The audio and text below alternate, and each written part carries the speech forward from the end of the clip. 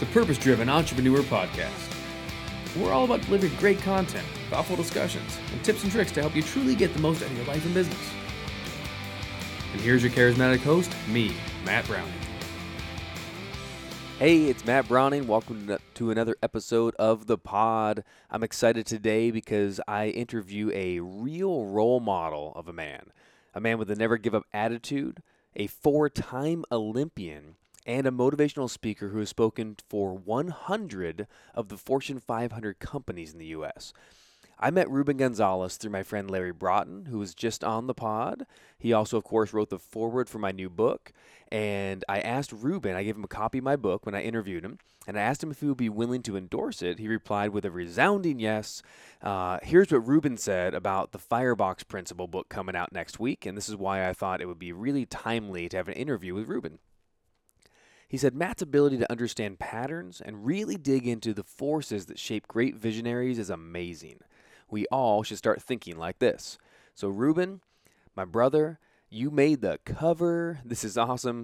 He's actually, when he sent that in, he was the first official endorsement to make the cover of the book. So we're working on the front or the back cover, but I love having an endorsement of a four-time Olympian and longtime motivational speaker. I sure appreciate you, brother. So let's talk about Ruben and get into the interview. 1983, he was a bench warmer for his college soccer team. No athletic prowess whatsoever. He started training for the Olympics at 21, and 4 years later, he competes for the first time. Now he's a four-time Olympian, and he's competing for a record.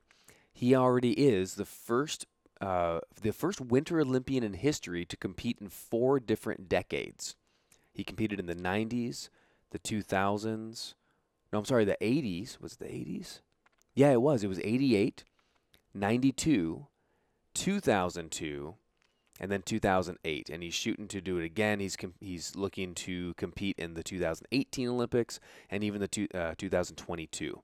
Pretty cool. So he did 2 back-to-back.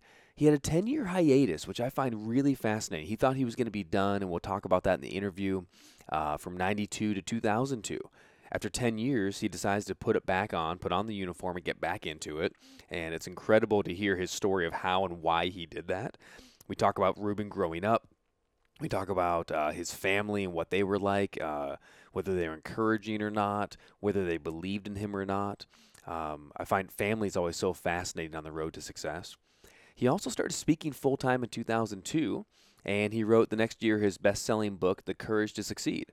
So I bought The Courage to Succeed on Amazon, downloaded it right to my phone, and read through. And really, actually, as an author and as a speaker, there's a lot of books that come our way, as you can imagine.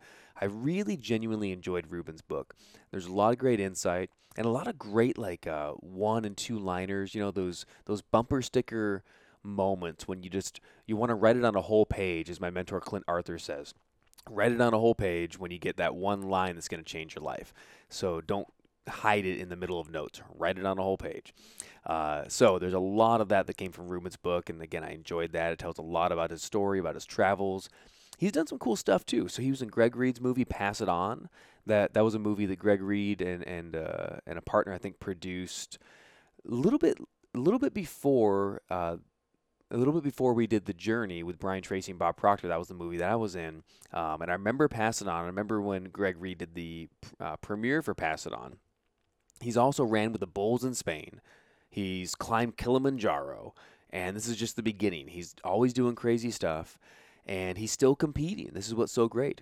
Right now, he's planning on competing at 55 years old in the Winter Olympics. And his plan is to compete in 2022 at Beijing. And if he does that, he will become the oldest Winter Olympian in history at 59 years old. So get excited, strap in, and get ready for a really, really fun interview with my friend Ruben Gonzalez. So I am finally here. We had some difficulty this morning to connect, but I am so glad that we still have the chance to do this. We had a great chat a few weeks ago, I think. We introduced by a mutual friend, Larry Broughton, he's actually writing the foreword for my book. He's a phenomenal human being. So anyone that came from Larry, I know, is amazing. And I had no idea how amazing until we had a chance to talk. So I'm so blessed and excited to have you on, Mr. Ruben Gonzalez. How are you, buddy? Great. How are you, Matt? Thanks for having me. Oh, I'm so good. I am so good, and I want to get right into it. I'm super excited to get into that brain of yours and hear some of your stories. Everything from the Olympics to growing up, just all that stuff. Um, Curious though, I've been reading through your book in the last couple of days, The Courage to Succeed, Uh-huh. and I picked up all your books because why wouldn't I? Yeah, but The Courage to Succeed, is that the most recent one, or was that the No, first one? that was actually my first one, and Those, it's more of my story, right? yeah. The first 50 pages are the story. Oh, that's so good, and I love that all throughout the book you talk about all these different amazing lessons, and it's shocking to me because I'm a storyteller by nature too, Mhm. and so many people can either teach or they have stories, but you really honed in on lessons, and then you found great stories to go along with that, and so we'll get into a few of those for sure from the book. Cool. Um, Major keynote speaker. I'm thoroughly impressed with you. Anyone listening or watching this knows I speak a lot, but we have a different kind of speaking. I do a lot of platform speaking. You do a lot of keynote speaking, which means 100 of the Fortune 500 companies at this point, right, have Yeah. brought you in, paid you, and said, please speak to our people to motivate them, encourage them, teach them. What is it? I'll get to some of the early stuff in a second, but what does that feel like to think back and think I've been brought into 100 different of the top 500 companies in America, and they pay me to do this? And like, you're not really a corporate guy, right? But like No, I'm highly unemployable. I've had about 20 jobs, and now all these people are hiring me to speak. I say the same thing. I'm very like, my resume is Cut terrible. that out of the out of the podcast. No, just kidding. Yeah. It's humbling. It's humbling, especially for somebody like me. I I pinch myself. I mean, I am black and blue because my whole life is like a God thing. I mean, things kind of fall into place. I take a lot of action, but it works, right? And so Yeah. I try to, I guess through my speaking, I try to take people's excuses away. I Hmm. want them walking out thinking, if that guy can go to the Olympics, we can do anything. And then they start calling their chicken list and they start making some sales for a change. So that's my goal. Give them hope. Yeah, and Excuse me. truly, it's something to me very remarkable when, like meeting you instantly. I thought, man, this is someone who's accomplished so much, but really, you have no ego about it, no like overinflated pride. You're one of the most humble guys I've met, especially in the arena who's accomplished a lot. Is there any? Is that just? Have you always sort of been that way, just because? Yeah, I'm just me. I'm Ruben. What's the big deal? Or is that something that, as you started gaining more success, you had to actually focus on? If that makes sense. No, not at all. I'm just being myself. I'm lazy. That's what it is. Rather than try to be somebody I'm not, it's easier just to be me. And so when I speak from stage, it's pretty much like this. It's a conversation. I'm speaking from the heart, and people like that because they're so tired of hearing these, these canned speeches from perfect plastic-looking people. And Sure. I'm I've realized that when they introduce you as an Olympic athlete, people tend to put you up on a pedestal, and I'm no good to them up there. And so the whole time I'm working hard to make them realize. I used a lot of self-deprecating humor to make them realize that, hey, I was the last kid picked for PE. I'm like your neighbor, okay? I'm like Opie Taylor, got to go to the Olympics, and I Right. work hard. And that ways that they see that I'm like them, and then that makes them think, wow, maybe I can do some things too, right? And then I pull them up, right? I love what you just said though. That resonated so true that people put me on a pedestal when they hear maybe what I've accomplished, but I'm no good to them up there. Yeah. Love that. What a servant's heart. That's really cool. Now I just want to switch gears just a little bit. I find it very interesting. You in your book you said, well, your dad, I'm sure has been, I don't know, what you call it, an inspiration, or he's been teaching. He's dad, right? Yeah. Were you close with your dad growing up? Yeah, pretty close. He was always very supportive. My dad was a chemical engineer with Exxon. My Yeah. mom was a housewife. She actually worked in the school cafeteria for about 11 years, but basically she was home. And he was super supportive. I mean, just to give you an idea, I played soccer in Houston, Texas, and it's super hot there and humid. It's brutal. I played for my university. But I was a bench warmer. Coach said, you get to play when we're winning by 2 goals because you're a threat to our own team. That's what he said, right? And so my dad didn't miss a single game. Sometimes he would go to the practices and he's sitting there just himself, just him, in that empty bleacher watching me. Wow. I And just watching you on the bench. yeah, and watching me on the bench. That's right, just to be there. And Wow. that means a lot. Oh, it's got to. And understanding too. So you grew up early on in, is it Campana, Campana, Argentina? campana. It means Campana. bell in Yeah. Spanish. And it looks like so you came over with your family, what, about 6 years old? Was that Yeah, I about was 6 years old. My dad was a Campana was just a little oil town, oil Yeah. refinery town, like a stinky place, Yeah. and about 50 miles outside of Buenos Aires, which is the New York City of Argentina. Wow. Do you have a lot of memories in Argentina? What was the biggest difference, if you have any? The culture, was it a culture shock, or Well, what was that like? Because I've never imagined moving countries as a young boy. I grew up in the same house since I was 9 months old to 18. Like my parents, and they're still there today. We never moved. I moved around in the since old then. business, we moved a lot, but we always would go back because my grandparents on both sides and the rest of the family were still there. We're the only ones that emigrated, and so every couple of years, we'd go back. I don't know how my dad, how he saved up the money, because it's not cheap to fly over there, but we'd spend a month. We'd spend a month in Argentina, and the last time I did that was probably around 18 years old, Mhm. and then I went again about 25 years ago, so I was about 30. Wow. And so I'm waiting to get a gig from there, and phone's not ringing. But yeah, a 10-hour plane ride. I just unless somebody's paying for it, I'm not. I'm not. Yeah. Maybe a little bit of first class and. Yeah, it's very European country. If I dropped you in Buenos Aires, you'd swear you're in Paris. Same architecture, same customs, very homogeneous. I mean, it's like living in Minnesota, right? So Minnesota meets Paris. kind of, yeah, but I'm saying it's all European, right? It's like Yeah. Southern European. It's like everybody's either from half Spain and half Italy, and throw in a little French and English, but that's it. Sure. Anyway, so it's a cool place. It's a really cool place. Nice. Well, hopefully you get to get back there at some point. Yeah. So did you move right into Houston, or did you end up in New York? Because you've been all around the U.S. Yeah, we were in Queens, New York for a couple of years, Yeah. and then we moved to Houston, and we were in Venezuela for a few years. So that's a big oil country. Okay. Came back to Houston, and pretty much lived most of my life, over 30 years in Houston. And about 10 years ago, a little bit less than 10 years ago, I just couldn't stand the heat anymore. We moved to Colorado Springs, and we're in heaven. This is heaven compared to Houston. Yeah. When we were catching up the first time, you're talking about Colorado Springs, and man, I love it there. I helped a buddy move out to Colorado Springs. He was from Manitou. Oh. And, helped him move. It was several years ago, but I lived in Boulder for a little while. So definitely love Colorado, climbed all over there, Garden of the Gods, like all right next to you. Yeah. So you've been to the top of Kissing Camels, I'm sure? Yes, Kissing Camels. Yep. Yeah, I hired a guy. I'm not a climber at all, man, but I hired a guy to take me up and, more importantly, bring me back down, right? Cool. Yeah, as a climber, you always say, the goal is not the top of the mountain. The goal is safe back home in the car on the way to go get pizza and beer or whatever you're going to do. That's right. Yeah. Awesome. So you, man, that's so cool. So I want to come back to Colorado in a second, but you said in your book, you were 10 years old and you were watching the 1972 Winter Olympics. Was it Winter Olympics?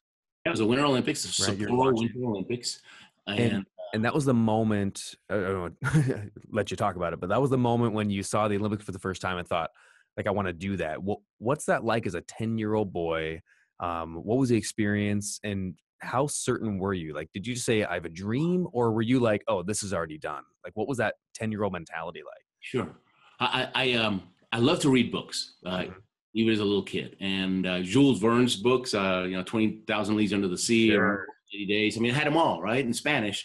But then I started getting them in English, and that's basically how I learned how to speak English. And they were all stories about kids that lived adventurous lives. Sure. And so I was always looking for the adventure, right? I wanted to be like a book, like that book.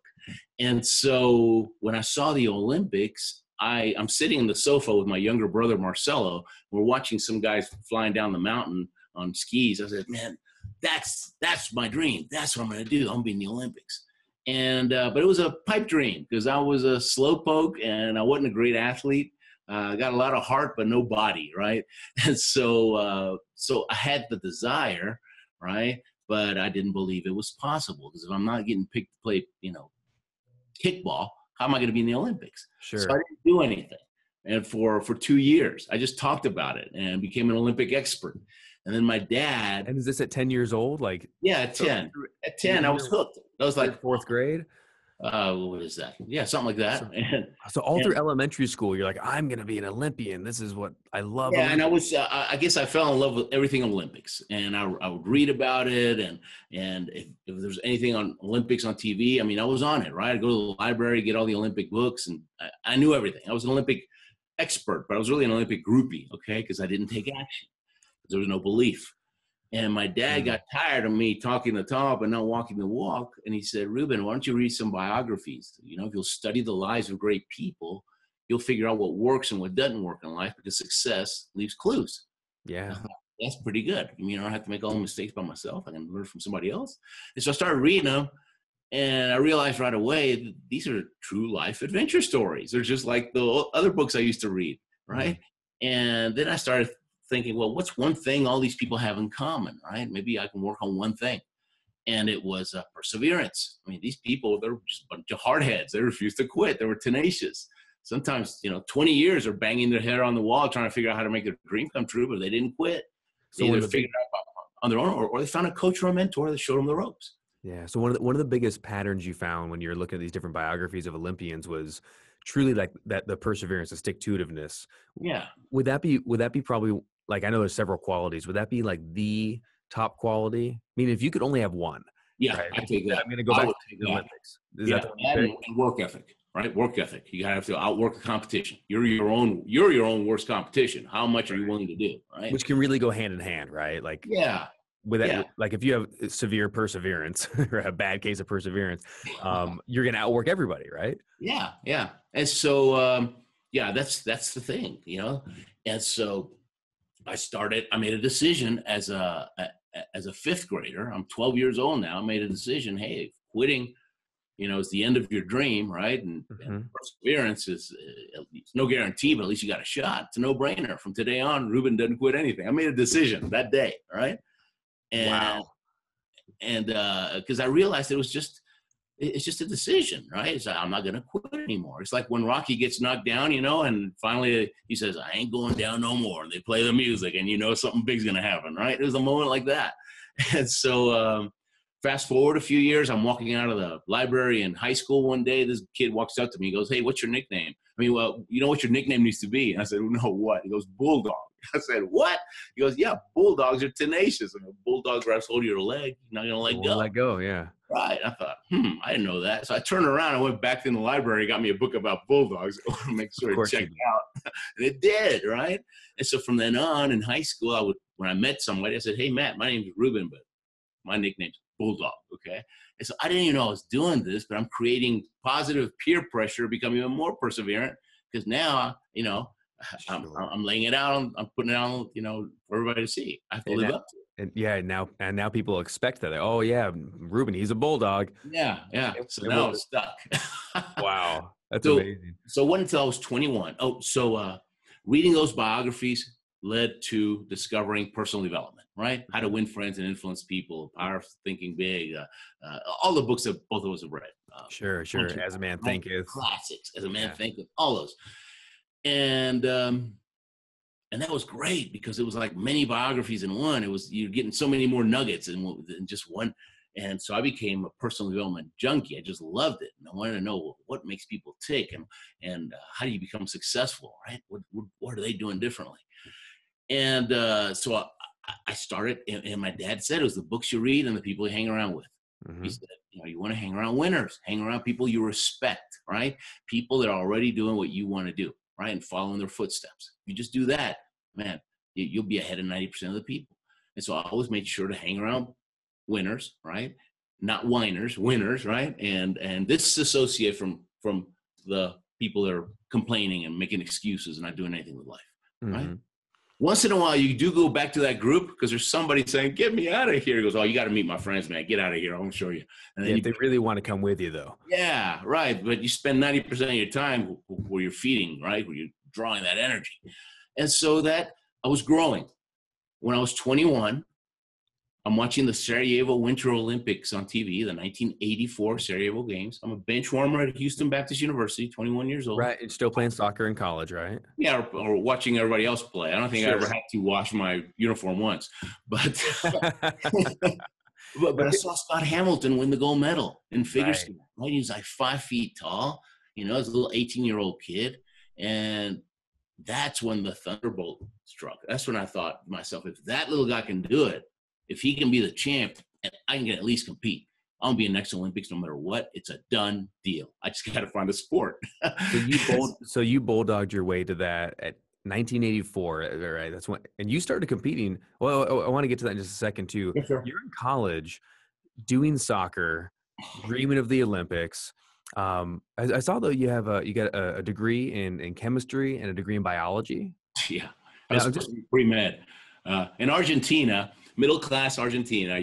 Tell me about that. Either a doctor or a lawyer or an engineer, or where do we screw up? That's their whole attitude.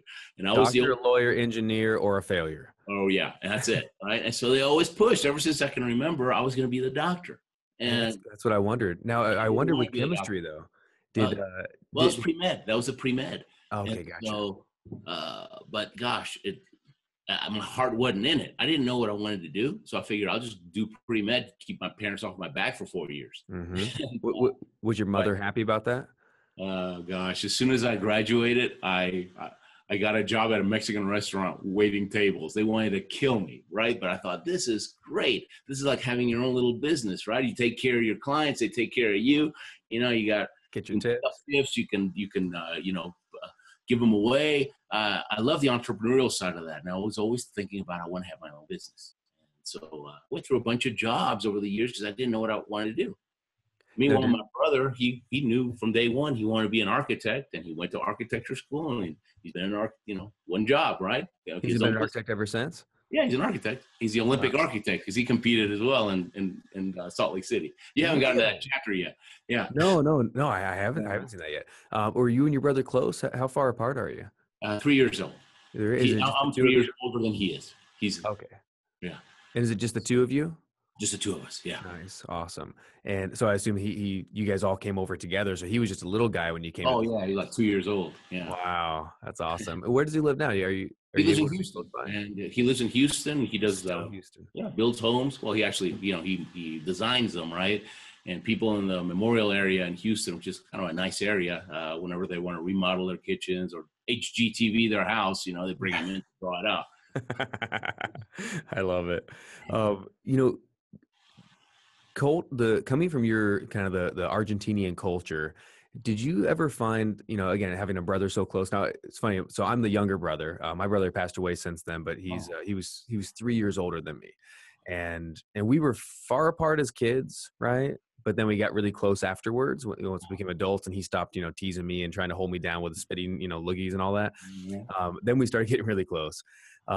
Sometimes I find in the entrepreneur space, and I know you're a very driven guy, obviously, as we can sort out from your stories.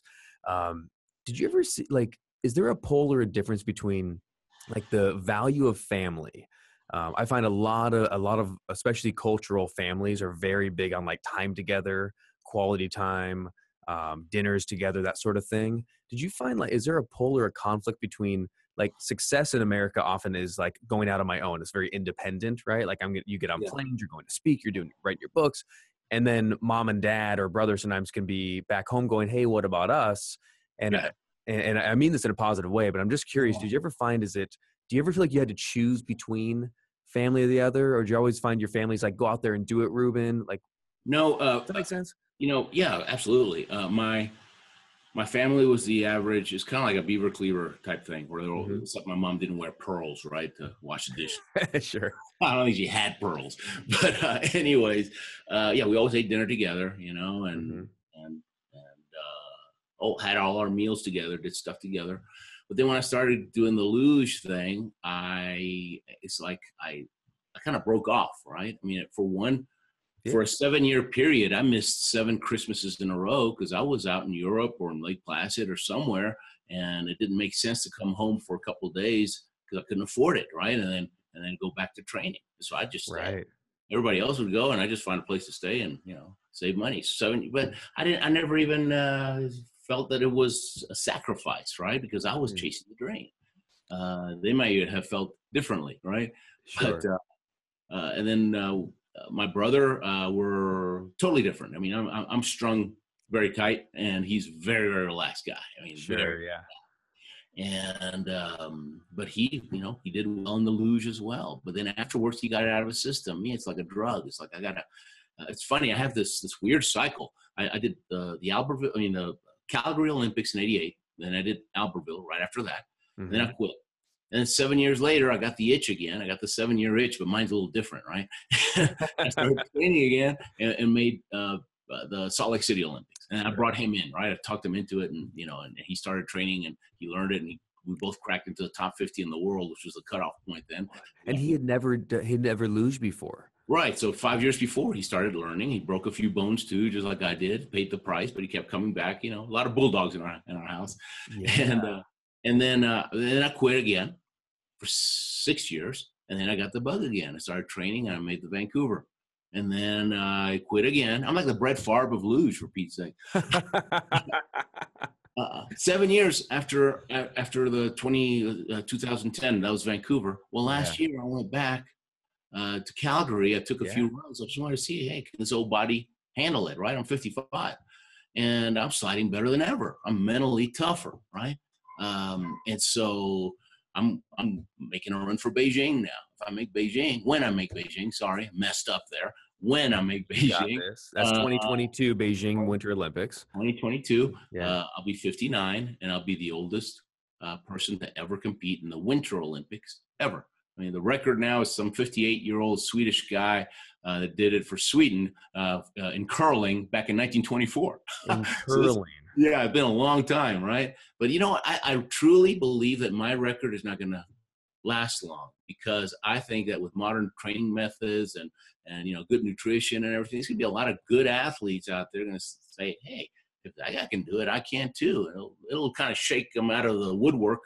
And I kind of hope it happens. I don't want it to be another 70 years before somebody does it. I want it to be like next time, all right? I want to inspire some people. I think that's more important than the record. Yeah, I mean, with technology and science, the way it's going, and stem cells, we're going to be, not only living to be 100, but also so many sports too. You look at baseball players, football players, professional wrestlers. I'm a big professional wrestling fan. I always bring it up on every podcast. But those guys and girls, they put their bodies through the ringer. Like, they're taking bumps and jumping and falling down their back every night for 20 years. Brutal. Yeah. So it's usual to retire by 40. There's no way. Like, if you're 38, 40 years old, you're the oldest person out there. Yeah, by far. Right? And 45, forget about it. Yeah. Wow. But you know what? It's funny. I used to have all these neck problems and these back problems when I started luging, because you're pulling 6 Gs on some of those curves, and if you're not doing it right, it takes a toll. And 6 Gs. Yeah. You're going up to 90 miles an hour? Yeah, most tracks are 75, 80. But when we went to Whistler, which is the track they use for the Vancouver Olympics, they said, matter of factly, they said, oh, by the way, all right? Whenever they say, by the way, something bad's coming. Yeah. By the way, the engineers messed up. It's 95 miles an hour. Great, thanks. 95. 95. It was nuts. And is this right? I was reading the book, like, you're going 5 stories high, because we haven't talked about luge yet. We should probably mention that. 50 stories high. Oh, 50 stories high. Yeah. I dropped you're way up there. This is on top of a hill, right? You're going 50 stories high, 80, 90 miles an hour going down a hill. So you were joking. I think one of your videos, you said, when you're up on talking to some of the companies you'll speak to, you say, now I'm a loser, not a loser, but a loser. Yeah, I'm a born loser. That's what I am. I laughed out loud, man. So describe for listeners, like, what exactly is luge, just in case. Yeah, sure. We haven't even talked about it yet. So what is luge, and how is it a sport? Like, what's the deal? Yeah, sure. A lot of us used to imagine like it's sledding downhill and it's not that big of a deal, but it's a huge. Oh yeah. If you've seen Cool Runnings, right? The Jamaican bobsledders, right? Classic. Yeah, absolutely. Well, that's the bobsled, right? We go on the same track, but we're laying down on a little bitty sled. We're going feet first, laying on the sled. We're wearing a spandex suit and a helmet. And the helmet is just for decoration, because it doesn't help crash. It just makes 90 miles an hour on hard ice. Yeah, and you're flying. I mean, and it's funny how they always talk about, and you take a run, and each run takes about a minute. And in the Olympics, you take 4 runs, 2 runs one day and 2 runs the next day, and it's cumulative, right? So you can break the track record but crash at the end and blow it. You have to be consistently good. Okay, good is not good enough. Now, when you right? say cumulative, do you mean your Like time golf, is it's like golf. the Yeah, combination of 4 runs? yeah, so there's a total time of 4 runs. So you want to be like 4 minutes or like Yeah, under 3:57? 3 minutes. It'll be like 3:50. It depends on the track. But it Gotcha. actually happened. I've never seen it happen before. But at the Pyeongchang Olympics this year, one of the American girls, her last name's Sweeney, she Minnesota broke probably. the track record. She broke the track record on the first run, and then she had a terrible coming out of curve 9, which is a tough spot there. She just blew it, and that's it. She was out of it. Wow. So you break the track record on one track. So I feel like there's a big lesson in there. It's like a hole in one. You do a hole in one in the first hole, but then you blow it on hole 18. Hey, sorry. Right. And you have 4 putts on the right. Yeah. Wow. So I feel like there's probably a lesson you're mentioning about like the consistency, right? And in life, certainly it's not just a one-shot thing. You know, hey, I made it once, this worked. How has that worked out? What do you see like in companies and life when it comes to consistency? Well, when I was getting started luging, the first 2, it took me 2 years before I ever had my first clean run, right? And a clean run means you didn't hit any walls, right? 2 years. Yeah. And I get to the bottom, and I'm so happy. I told the coach, I had a clean run. And my coach, he's a 4-time Olympian and a 3-time world champion. Okay. So this guy's like Michael Jordan. His standards are so higher than mine, right? He doesn't even, smile, right? He says, Ruben, that's okay, but good is not enough. You have to be consistently good. Okay? Wow. So, yeah, not even the best thing I ever got, best compliment I've gotten from coach is Ruben. That was not so bad. When coach tells me it wasn't so bad, it's like woohoo. Where was your coach from? Austria. Okay, that kind of makes sense then, right? Yeah, tough guy. But that's what it takes. It's a higher standard, Evander Holyfield, same thing. He, people were amazed that he could beat. He was a light heavyweight, remember? And then he beat the heavyweight. When he moved up, everybody thought he was going to die. They're going to kill him, right? And he won, and then he kept winning. And somebody, I think it might have been Greg. Greg asked him, what's the difference? He says, I hold myself to a higher standard. Wow. I do what the competition is not willing to do. Wow. I do that every day, right? I'm gonna make X amount of sales calls. I'm gonna, make sure my copy's perfect. You set high standards so you can shine. And if no one else cares about how high your standards are, you got to care. Because if we walk around going to a standard of the people around us, like what happens when you're, the smartest guy in the room, or you're the one who, say you're an entrepreneur building your team, and it's your standard, right? And if everyone else, maybe their standards are 80%, and you're like, well, if I do that, everyone will think I'm great. But that's still not good enough because I only did one clean run. What the heck? He's like, Ruben, of course you should do a clean run. Everyone, finally, you started. Yeah, that's why when you read biographies of people like Walt Disney and Steve Jobs, they were tyrants. They weren't tyrants. They just had a high standard. Sure. They wanted it done right. I love that. And that's why association is so important. Who are you going to hang around with? Because you hang around with those 80%ers before long, it's easy to go down, right? It's easy to, I guess I don't have to be at 100 every day. Maybe I can do 95 once in a while. Right? And before long, it's that slippery slope, and then you're like everybody else. Right. Yeah. Ask you. I was reading in the beginning part of the book. You were talking about. I think it just kind of goes along with this. You're talking about 2 types of courage, and I really enjoyed that. So you said there was a courage to act, the courage to get started, right? To get started, yeah, and the courage to not quit, right? And the courage to not quit. No matter what your goal is in life, that's why I call the book "The Courage to Succeed." It wasn't about my courage to succeed; it's about the courage to succeed, right? No matter what your goal is, fill in the blank. Graduate from high school, salesman of the month, own my own business, pay off my house, whatever, right? Yeah. Whatever your goal is, you got to have the courage to get started. Sooner or later, you got to stop talking about it and got to get out and do it. And then everything's tough at the beginning because you don't have any of the skills. It's new, right? It's like I'm learning to do this paragliding now, and it's crazy. It's exactly like it felt learning how to luge, and when I learned how to snowboard at 50. But I knew going in, it takes about 7 days, right? If you do it 7 days in a row with snowboard, your brain figures it out. It's training your brain. That's what you're trying to do, right?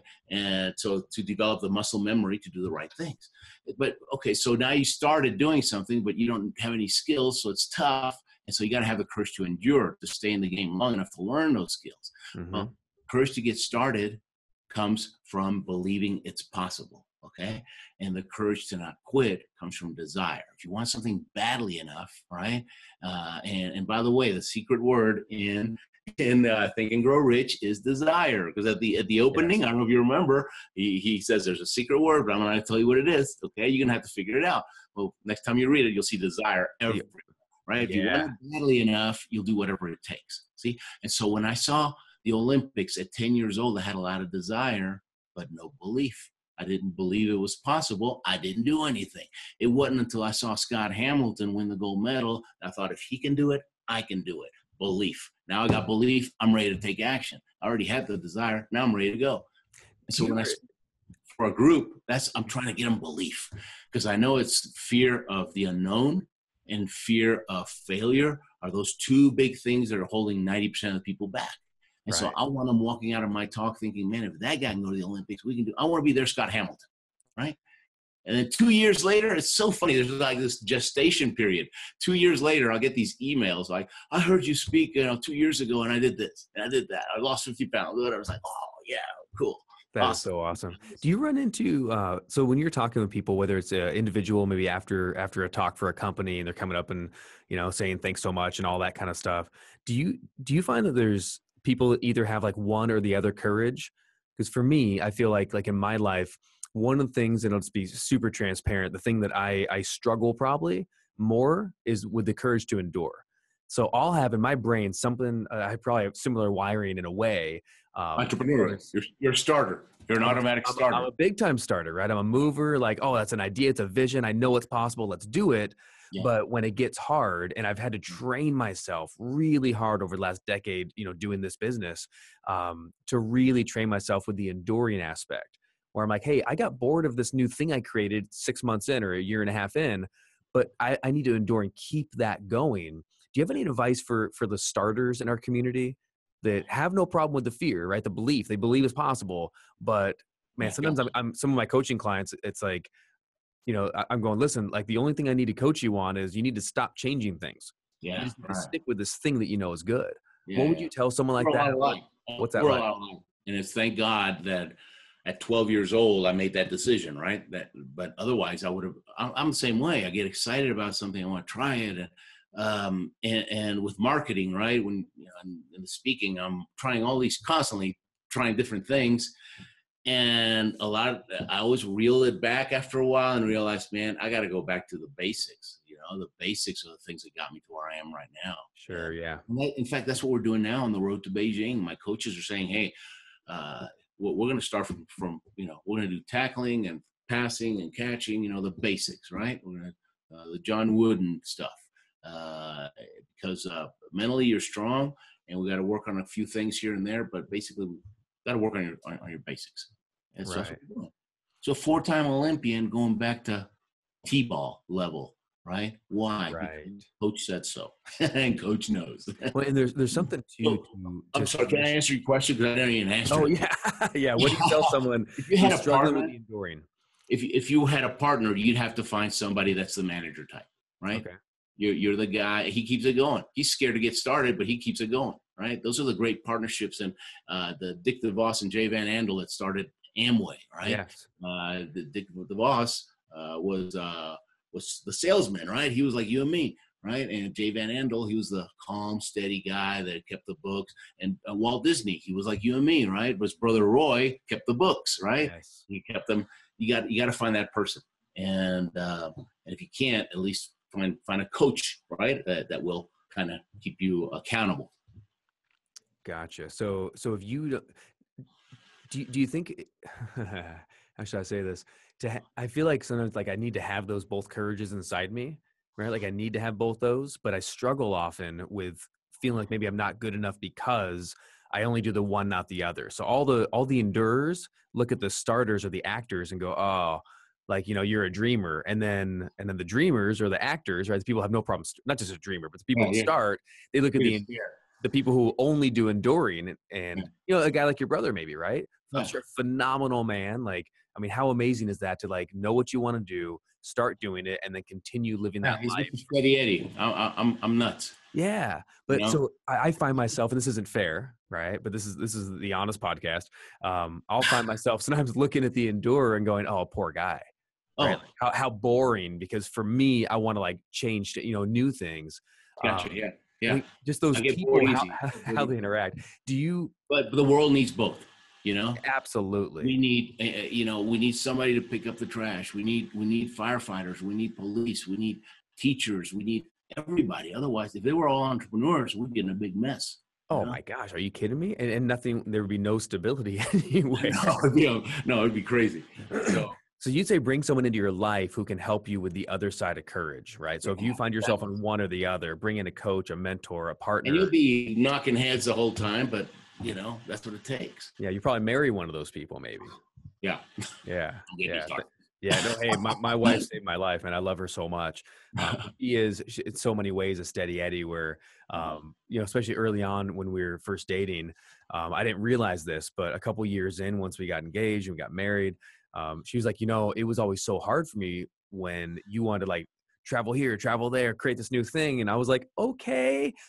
But once we got married, then, the truth really came out for both of us. And I realized how much she grounds me and has accountability and so much of our success in we do, in ministry work, in the company, everything is because of my wife and because she's the one who's this grounding, loving. Well, they're typically the people that keep civilization going, They're the farmer mentality. We're more the hunters, right? Yeah. The explorers, right? I mean, ADD, right? I'm super ADD. I'm capital ADD.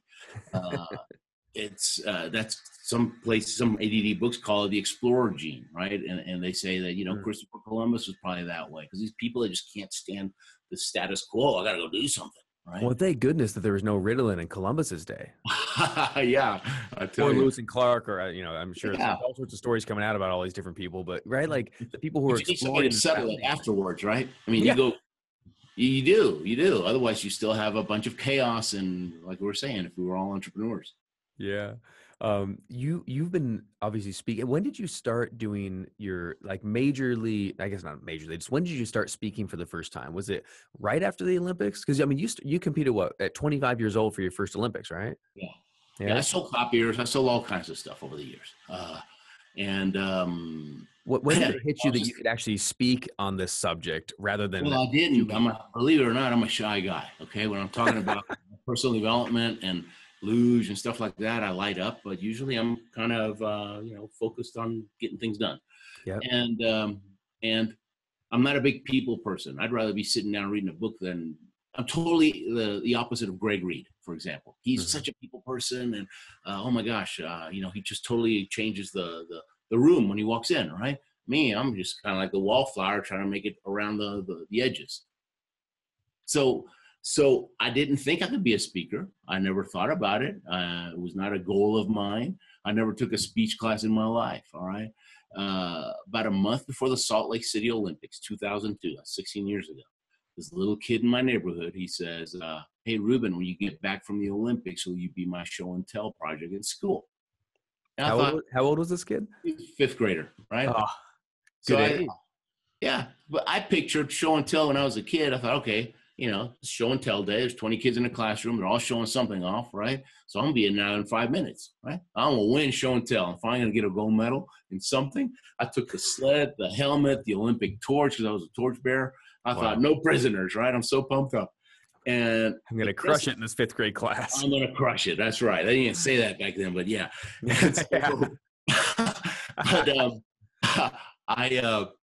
I walk into the school. The principal takes me to the auditorium. There's 200 kids sitting there. He says, you got 45 minutes. Have at them. See, they turned it into an assembly, but forgot to tell me. I thought I was going to die.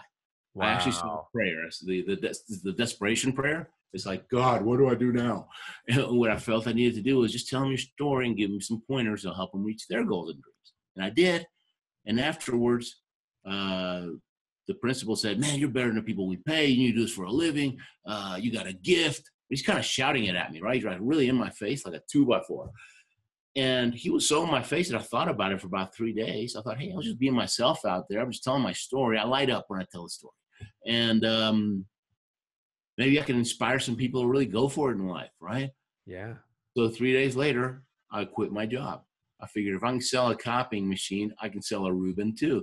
And I started quit your job 3 days later. Yeah. My wife is not very happy that day. To start selling Rubens. Sell Rubens instead of copying machines. And I didn't know a thing about the business. So I just started calling all the schools in Houston, call the principal, the president of the PTA, the counselor, follow up with faxes, emails. I was getting booked everywhere because I didn't know what to charge. I'm charging $500. I was making more money than I made selling copiers. So in February 2002, I'm at the Olympics, top of the world. March, April, May, man, living the dream. Got my own business. This is awesome. I forgot that the summer's going to be a little slow, right? Schooled out. Oh, right. And so you started off doing all school speaking pretty much, right? That's all I knew. And didn't even think about the companies at this point. Summer, we're on food stamps, three months behind our house payment, shot our credit. Top of the world in February, totally humbled in August, right? And I realized, oh my gosh, I tell everybody to find a coach or a mentor. I'm not even taking my own advice. And I found out there's this thing called National Speakers Association. They had a chapter in Houston. I met a guy that out of the 50, it's funny, out of the 50 people there was only 2 that were making it happen. The other ones were eternal learners, right? Wow. But the one guy who had been salesman of the year for the whole United States in Xerox, and he became a speaker. He taught me the ropes. And the first thing he told me was, unless you write a book, no one's going to take you seriously. And I told him, I can't write a book. I made C's in English. He said, you got a great story. You write it down. We'll give it to some A students. They clean it up. I thought, that's awesome. I didn't think about that. He goes, yeah, it's called editing. So shut up and sit down. Yeah. Look, you get a C in English and you can write a book. If you can be a bench warmer and go to the Olympics.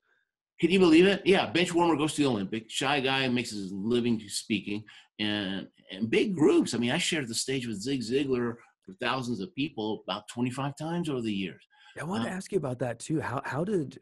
So our preacher said something really good a couple of weeks ago. I'm totally messing it up now, but he said, God doesn't equip the called. He doesn't call the equipped. He equips the called. That's right. If you have that dream, you got what it takes. It's going to be tough. You're going to have to struggle. You're going to fall down, but you're going to dig deep inside. And if you do, and if you don't quit, you're going to find those God-given gifts, and then you can use them to reach the dream. And it's not about the dream. It's about the person you become, because then you can help other people, right? Which is really what a good story is about, is about the hero who becomes who he needs to become along the journey. He comes back and tells everybody, come on, it's okay. Yeah. They're not giants, they're grasshoppers, whatever. And so how long did you do school speaking for? So for about 1.5 years, and then I realized, man, I can't go through another summer like this. And so I started calling corporations and being in sales, right? I knew that there's always another sales meeting every Monday morning. And so I started calling corporations, trying to call a sales manager. And it worked, slowly, right? Slowly. And slowly you're building up your fee and you're putting your name out there and it starts growing. And gosh, now, I'm in a great place now. That kid changed my life, but I'm still marketing all the time.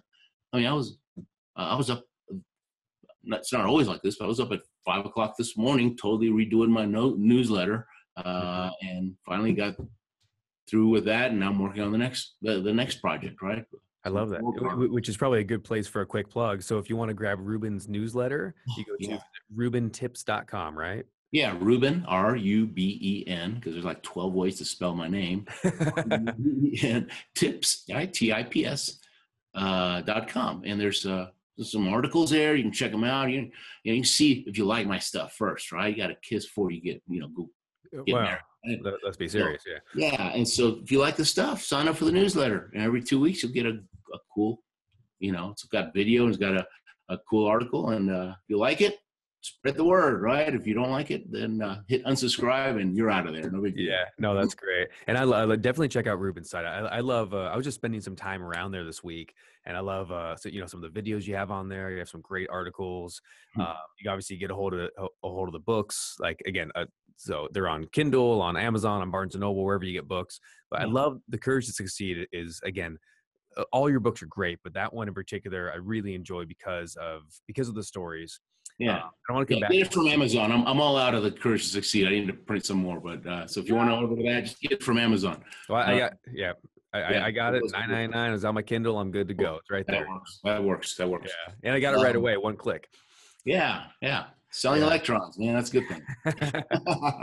How does how did training for the Olympics change from so you're going to your first Olympics at 25, training at 21 to 47 to the recent, right? Like, how does that change over the course of 20 plus years doing Olympics, training for Olympics? Is there a speed change? And not speed as far as like going downhill, but speed of like how amped you are about it, how you approach it. What's the attitude difference, if anything? That's a good question. Most luge guys, they start when they're 10 years old. It takes a long time to get good. Oh my gosh. Okay, it's a very, very technical sport. It's the only sport measured to the 1/1000th of a second. Not even the 100-yard dash is measured to that. It's 1/100th. What's the difference between say like first and second place often, or second and third? I think not a second. U.S. guy that got silver, he missed gold by I think he missed it by 1/100th. 1/100th of a second. Or it might nothing. Wow. But it's consistent. That's the wild thing. You give me the start list, and I can tell you, 9 times out of 10, this is going to be the order, right? Because everybody's thinking, they're trying to figure out the track, right? So you always hear about biathlon, where they ski and they shoot, right? Yeah. They always talk about how you have to control your heart rate, right? You have to be calm with the shoot, and you're going 90 miles an hour. Luge is the same way. You just never talk about it. At the start, it's a very, very powerful motion, and you're paddling as hard as you can because your speed coming into curve 1, right? Okay. A difference of speed of 1 mile an hour will make a big difference overall. But then as soon as you lay down, you have to be super calm and relaxed because now you're a Formula One driver. It's who can drive the best lines by staying relaxed. If I hold my breath, if I drive the same lines, but I hold my breath the whole way down, which is easy to do when you're scared half to death, I'm automatically a half a second slower. Why? Because you're tight and your reaction time's slower, so you're going to make mistakes. Really? So they teach us half a second ends up being 2 seconds over the 4. Oh yeah, so you're out. They teach us to exhale at the entrance and exit of every curve to help you relax. Wow. And so sleds are getting faster, right? The difference that I'm seeing now, I had when I went back in this past winter, my sled's like a 25-year-old sled, and they were laughing. I said, that thing belongs in a museum, man. There's no way. And in order to qualify for this World Cup race, because you take 5 qualifying runs, you have to be within 5% of the fastest time that run on at least one of those runs. But you do that, you get the race. Yeah. Well, on one of I was have to break my personal best by 0.2 of a second because sleds have gotten faster in the last few years. Yeah. And I'm on an old sled. They were laughing. I said, man, it's and I did it. I did about 4/100th of a second on one of the runs, and I got the race. Wow. And so I got to get a new sled. Right, it's going to be faster. I mean, that's a given, and I'm working on flexibility, so my starts can be better. And I'm actually, one thing that's changed for me is that I'm actually listening to the coaches now and applying right away. Right, I'm not thinking about it. Well, I'll try it if this. No, whatever they say is gospel. It's like I will do it, and now another thing that they're saying that they say, man, you've gotten coachable all of a sudden. That's wow. You apply right away, and it's showing. Right, you're improved. You're not stuck in that plateau.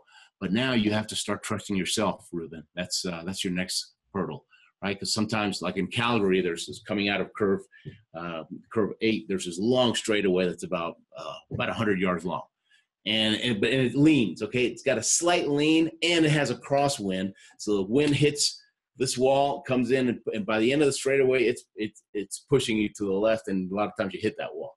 And so the whole time you have to be steering softly just to stay straight. And even when I was coming out of 8, it's stressful. For me, it's a stressful spot. And coming out, a lot of times they'll say, man, you came out just right, but then you got tight and got this little shimmy, and that set you into a skid. You just trust yourself, Ruben. You're coming out fine. Just relax. Just relax, Ruben. That's what I hear from Coach all the time. Just relax. Yeah, well, Just relax. You So trust yourself. I mean, I read that in Tiger Woods, one of his biographies. You know, that's what he says to himself before every putt. Trust yourself. Trust yourself. Right? Because he knows how to put it in. Yeah, you have to let Tiger do his thing and not let all those fears interfere. Trust yourself, Tiger. Trust yourself, Bulldog. and you're gonna stick with it. So one of the biggest things is becoming more coachable and then focusing on trusting yourself. You have a part in your book. I really love the story. It was talking about making your own luck. And it was a time you went over to St. Maurice, Switzerland, and you found yourself in a spot where they had double sleds. And I never heard of this. I didn't know this was a thing. So it was a double luge where two people are going on the same sled. Yeah, it's an Olympic sport too. And it's an Olympic sport. And you've never done that? Or have you tried it once, but like that's No, I've never done it. And it's, you've never done it. Two guys on a sled, and they're each doing half of the driving, but only the top guy can see. Right. And so the top guy's giving the bottom guy shoulder signals to tell him when to steer, and they better steer in concert or else they're going to crash. And you got a higher center of gravity. If you're laid out of a curve, pow, man, you're going to pancake. I mean, if you get luge tickets for the next Olympics, get the doubles. That's where the action is. Wow. And that's where stuff goes down. I've never done it. Yeah. And so we went to St. Moritz, and it was like a boycott. There's usually 20 or 30 double sled in a race. There's only 3. And so I went to my best buddy back then, Pablo Garcia from Spain. And I told him, do you see that? There's only 3 sleds that signed up for the doubles. We got to find a double sled and join this race. If somebody crashes, we got a medal, right? This is our chance. So you don't, because you can win the World Cup, right? Yeah. It was a World Cup race. I mean, it's a major deal. It's like if it was a Formula One race, nobody showed up. So I thought, man, this is our chance, because we're not in the medals area. We're scratching and clawing for one of the bottom spots to get to the Olympics, right? We just want to play with the big boys. That's what we want to do. Yeah. And so you have no double sled. You're not a double luger. No, we're in Switzerland. They speak German there. Neither of us speaks German. We went. They don't like losers there. It's a bobsled country, right? And so we went to the German team to get a quick lesson. We should learn, do you have a double sled for the World Cup race? That's all. And it took us about 4 hours. You learned that in German. Yeah, it took us 4 hours to learn it because Spanish lips, they don't do German. And how did you go about finding? So I mean, because we started knocking on doors around the track, houses around there. Haven't seen a double sled for the Cup Ren? Slam, loser. Total rejection. Get out of here, loser. Cold calling in enemy territory in German. Wow. And we found this guy had a 20-year-old rusted sled. He goes, "Oh, you do luge? Oh, so did I. Come have dinner with us." "No, can we just borrow your sled?" He goes, "Yes, of course." He lends it to it. It's got rust everywhere. We took all the rust off, got it race ready, signed up for the race. All the guys from the singles teams, the men, the ladies, because they showed up. I mean, for some reason, I've never seen it happen again. Yeah. All the singles, men and women, they lined the whole track when Pablo and I slid. Yeah. But it wasn't out of respect. They had their cameras, and they just wanted to get a good picture of the wreck. Wow. We almost killed ourselves. We got 4th place. We're down at the medal ceremonies and just watching. And the organizer said, "Hey, you two get down there." We walked on the ground in front of 1st place, and they gave us 4th place medals. I mean, I've never seen that either. We got our pictures on paper. They call us the exotics. And then the coolest thing is we earned so many World Cup points for a 4th place finish that at the end of the whole season, we're ranked 14th in the world in the doubles. We didn't know what we're doing. Wow. And you've never even done that before. Yeah. The next week we're in Innsbruck, Austria, just next door, for another World Cup. And one of the guys from the French team, he walks up to me with his little French attitude. And he goes, "Hey, Ruben, I hear what you and Pablo do. You two were lucky." I said, "Lucky? We weren't lucky. We saw an opportunity. We took advantage of it." And he pauses and starts. "We made our own luck." Yeah. He says, "Yes, I think you did." And he walks off. But that's, windows of opportunity. They open and they close. Yeah. So leaders make quick decisions. Wow. Yeah. Well, and that's Think and Grow Rich, right? Success ability to 2 things: make lots of decisions and make them quickly. Yeah. And so finding a double luge. Man, that is just such a fun story too. So I do want to, as we're coming kind of to the twilight of our time, I do want to ask you, speaking on stage with Zig Ziglar, speaking to the 100 companies. Is there a difference between speaking to, say, like a boardroom versus to an arena? Because you've spoken for, what's the largest crowd you've spoken for? 7,500 in Tokyo. It's incredible. $1 million round table, which is, you have to sell a lot of insurance to be in this club. They were having their annual convention. Wow, 7,500 people who are huge earners. Yeah, yeah. And so, the first 6 times that I did the arenas with Zig, I was thrown off because I feed off the audience, right? I always want full house lights when I'm speaking in a group because I can see, right? I see somebody nodding, smiling. I mean, it's great, right? And the first 6 times I did them with Zig, and these were 2,000 to 5,000 people every time. You have these giant lights, and it's just black out there, and I couldn't see anybody, and I was off, right? I just wasn't on my game. And then one time, I guess it must have been right before the 7th time, I'm watching him. I'm gonna go right after him, right, following Zig. How do I do that? I can't imagine the nerves following. Yeah. Oh no! And I'm watching him, and I realize that, oh my gosh, he's spending 75% of the time looking at the people in the front 5 rows because you could see those, right? Yes.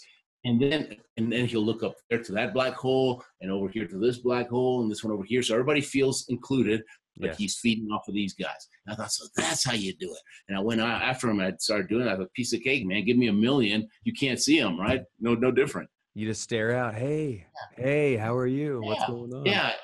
Whenever I do a big one like that, I walk across, if I can. I'll walk across the front row. If it's a ballroom with 1,500 people, I just walk around the front. I just say hello to everybody. Say, hey, just quick. Or, hey, I'm speaking for you guys in a few minutes. I got a crazy Olympic story. We're gonna have a great time. Thanks for having me. Oh wow, thanks for coming. And so I'm making friendlies all around across that front row. Right. That's great. So I have a bunch of smiles there. Right. If it's a bad audience, because that helps. That helps. Right. It helps you get through to it. And as I'm walking up to the stage, I always say to myself, we're going to have a good time. I'm going to have a good time. If they want to have a good time, that's their decision. But I'm going to have with you. But that puts me into that state of, and I always start with the same phrase, right? So 6 seconds into the talk, I'm already in my groove. And it's flowing, baby. What phrase do you start with? Can you share that? People always ask me. That's it. Why would anyone in the right mind want to jump on a sled and hurl himself down an icy mountain at 80, 90 miles an hour? Let me tell you. That's so good. People always ask me. Yeah. What a great way to start a speech too. Ruben, you got to start with a question, something like that. Not thanks for having me. I love you. That's so lame. Don't do that. Right. Yeah. I'll tell you, this has been an incredible time. As we're running a little bit short on the time that's left, but this has been so much fun. Would you be open to maybe doing a part 2 at some point where we just get into just like speaking and keynote work and just kind of that entire journey as well? Because a lot of the people on this podcast are in that same space, are coaches or entrepreneurs. Yeah, absolutely. Anytime. You may have to remind me, but we'll do it. Hey, I love that. As long as there's an invite there. Last thing I want to ask you about is your paramotoring. So this is you're getting into kind of a new sport, and the closest I experienced was, I remember one of my first private clients was John McAfee, who founded McAfee Antivirus, and he's cool. Yeah, really interesting character for certain. He's got there's a Netflix documentary that it's been a wild recent years with him, but this was, 11 years ago, and he had just moved to New Mexico at the time, and literally had like had hangars built, and he was getting into aero trekking. And so aero trekking is real similar. This was like you have a hang glider basically on a motorcycle, and so it looks like a motorcycle. You got the fan engine in the back behind you, and then you can just go and take off. So he flew me out to his spot, out to the house in New Mexico.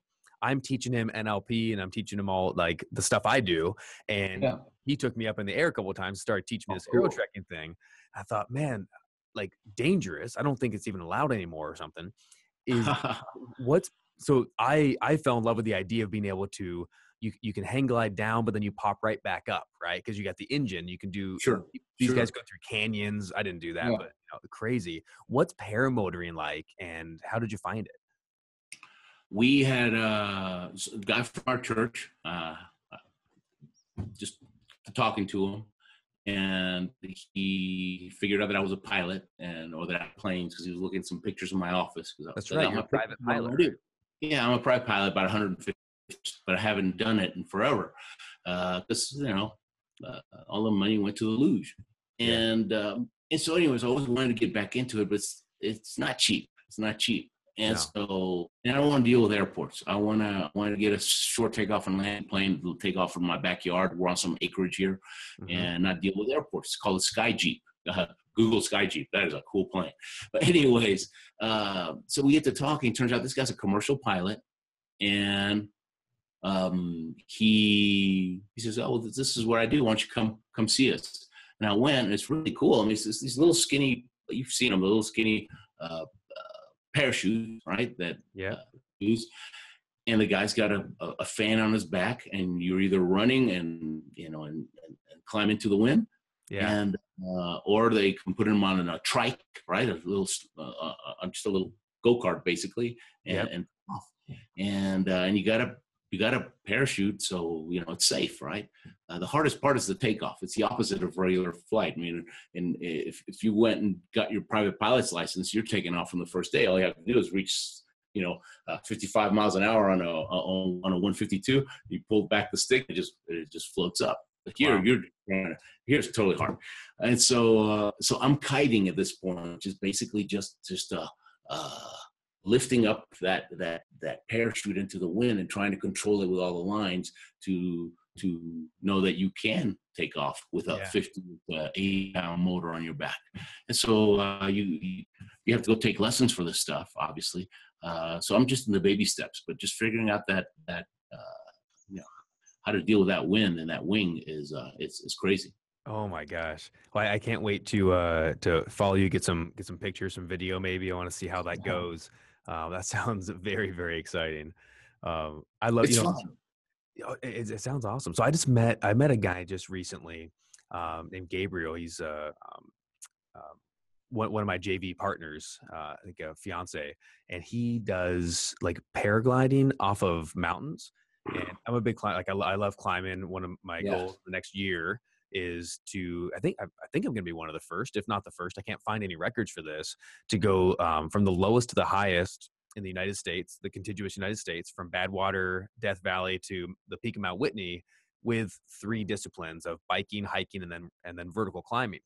So we're going to hit, I've done Whitney and a vertical climb. You're going to start in what's it called? In Badwater and Death Valley. Yeah. And you're gonna traverse the whole continent all the way to the top of. No one's done that. That's awesome. No, that's a movie. I think the crazy thing is people have done it. There's races because it's not that far. It's 134 miles. So so the Mojave Desert in California to the Sierra Nevada, it's like right there next to each other. But so people have done it on biking and hiking, or people have done it as a race, right? Just all running ultra marathons. But I can't find anyone who's done a bike and then hiked the mountain and then climbed the last, the vertical face of Mount Whitney at the end. So I'm training for that coming up in the next year. Cool. Yeah. Super stoked. So I'm connected with this guy, and he said he's been climbing mountains. So he'll go to the top of whatever, like we're in Southern California. So there's like San Jacinto or San Gorgonio Mountain. San Gorgonio is the highest in Southern California. So he'll go to the top of that, like hike up to the top, and then get the hang gliding stuff, and then straight go all the way down into the Palm Springs Valley. He said it's like a 40-minute ride. And I'm salivating going like, because I'm not a daredevil, but dang, that sounds like a lot of fun. So you got me like really, you got me thinking you're getting into this paramotoring. I go, man, the motor is better though. Okay. And I was talking to somebody look, we're more like engineer brains. They're very, very calm, very meticulous. People. They're not. It's not a thrill seeker sport, believe it or not. Yeah. It says those are the guys that do parachuting, and skydiving. Those guys are on the other end of the spectrum. But these guys are very. And when you read, it's funny. I go back to all these biographies. So I actually read these biographies. Okay, Chuck Yeager. Chuck Yeager. He was an engineer. Basically, these test pilots. They're not there to do loop de loops. They're there to figure out. Okay, take notes and figure out, where the outer edge of the envelope is and what can this plane do. Well, you have to be able to analyze it, and not just go out there and do crazy stuff. Man. And he didn't even like roller coasters. He says, "No, I like being in control. I feel out of control, and I can't do anything about this roller coaster if it goes the wrong way." Yeah, You dude, crazy? Chuck Yeager. that's amazing. Well, Ruben, it has been an absolute pleasure. The final question for today. 2022 Olympics, is it your last Olympics? I don't know. I don't know. Or No, might we see you in 2026? I don't know. I don't know. I've had my last Olympics 3 times already. I'm like those boxers that just can't stop because it's a thrill, It's you're in the world's largest arena, and it's such a thrill that it makes real life after that seem like black and white, Right. And after about 7 years of black and white, I reached this point I just can't take it anymore. I got to do something, and so we'll see. So maybe after you break It's your funny, record. I joke in my talk, hey, when at the opening ceremonies of Beijing, if you see a guy walking with a walker, that's me. As long as you can get yourself to your sled, right? You're good. You can get Geritol, and they say, "Hey, are you going to win Q&As after the talk? Are you going to win the gold medal?" I tell them, "Man, I just want to make the cover of AARP. I'll be happy with that." Oh, that's phenomenal, Ruben. It was a pleasure, man. Thank you so much for taking your time out of your schedule to spend some time with us.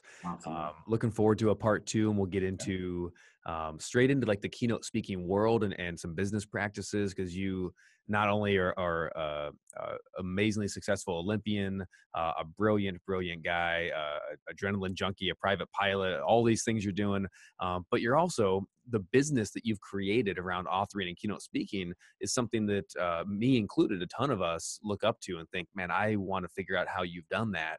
So be real grateful for some time on that as well. I think everyone would really enjoy it. Sounds good. Hey, thanks. All right. Thanks. All right. Thanks, Ruben. My thanks to Ruben. Man, what a tremendous person. I love that interview. I couldn't help but just feel lifted up. Like I'm sitting there, we're on Zoom, but his energy was just coming through the camera. It was coming across at me. And for a lot of moments during that interview, I felt like I was sitting in a Fortune 500 company, retreat, and he was talking to us and sharing the wisdom. So this won't be the end of my time with Ruben. And can I also say this? After the interview, he emailed me a couple of times. One of them was he sent me resources that we had chatted about offline, books and a couple other things. And he said, hey, here's those things I talked about. So he's a guy that follows through, which I thought was amazing, because not everybody does that. Sometimes they forget about you. The next thing he did is he sent another email saying, hey, make sure you let me know when this podcast goes live. I want to make sure to promote it and get behind it.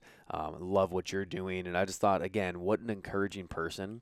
And the more we can surround ourselves with people who are going to be encouraging, building, uplifting all around, the better we're going to do and the easier success is going to come. So thanks again to Ruben. What an amazing dude. Make sure you look up Ruben again. Ruben Gonzalez. You can find him, of course, the link, his website and everything is in the show notes. So just click on there and you'll see him pretty easily. What else do I want to say about Ruben Gonzalez? His website is ruben-gonzalez.com, and you can find out more about his story, booking him to speak, a ton of videos about his keynotes. He also does teamwork workshops. He's got resources even if you're a meeting planner, right? You're putting on events and promotions. He's got resources for you. So a ton of great leadership and motivational topics that Ruben talks about. His main thing, he does not do platform sales speaking like a lot of other speakers like I do. He does keynote speaking. So if you're looking to hire an amazing, powerful keynote speaker for a conference, he's your guy. Look no further. 4-time Olympian, Ruben Gonzalez. All right, that wraps it up for the week. Happy Friday, or whenever it is you're listening to this or watching this. Have a blessed weekend. Remember, the reason we're putting Ruben on during this little time, that we're still in the lead up to the Firebox Principle book release. The official release is slotted for next week, July 13th, and it should go on pre-release on Amazon in a couple of days around the 11th or 12th. So check back. Of course, I'll send an email. I'll probably do a special pod, just a quick 5-minute to let you know exactly when it's live. So it's going to go on pre-release first around the 11th. Don't quote me on that, but we're working hard day in, day out, every day, every night to get this finished. And that will again be the ebook release only on Amazon. And we're shooting, of course, to do an Amazon bestseller campaign on July 13th, next Friday. So if you can pick it up from Amazon sometime between pre-release and the 13th, gosh, that would be so awesome. I'm going to have a special price for pre-release price. I'm not going to tell you what it is yet, but when you see it, you're going to freak. It is awesome. So there'll be a special pre-release price. If you decide to get it, if you can, I would sure appreciate to go back to Amazon and leave a review. If you can leave a review on Amazon, that's going to change the entire landscape for me, and it's going to help to really bump up the book in the ratings and how it shows up. So if you can do me that solid, if you do decide that you like the book, leave a rating. That would be awesome. And then by the time the hardback releases, we are going to be doing the brand new Firebox quiz in conjunction with the hardback book, and that'll be about 5 weeks later, or 1 month later. Let's keep it simple. 1 month. We're shooting for August 13th. That's not a hard date yet, but we're shooting for August 13th for the hardcover book. It's a beautiful, beautiful book, nice and small, not too small, but just small enough you can read it. You can fit in your hands. Nice hardcover with a dust jacket. We're really, really going for just a top quality printing, top quality content. I'm excited. I cannot wait for you to get this into your hands. It's going to be awesome. So that's coming out August 13th, and along with that will be the Firebox quiz, available at fireboxbook.com, and that's where you can go and find out what your primary and secondary drives are, and you can really get how these interact in your own life. So that's it for me this week. Again, have a blessed weekend. Enjoy yourself, and I will see you next week with our next few drives. We're going to try to hit 2 or 3 drives on the Tuesday episode. All right, talk to you soon. Bye.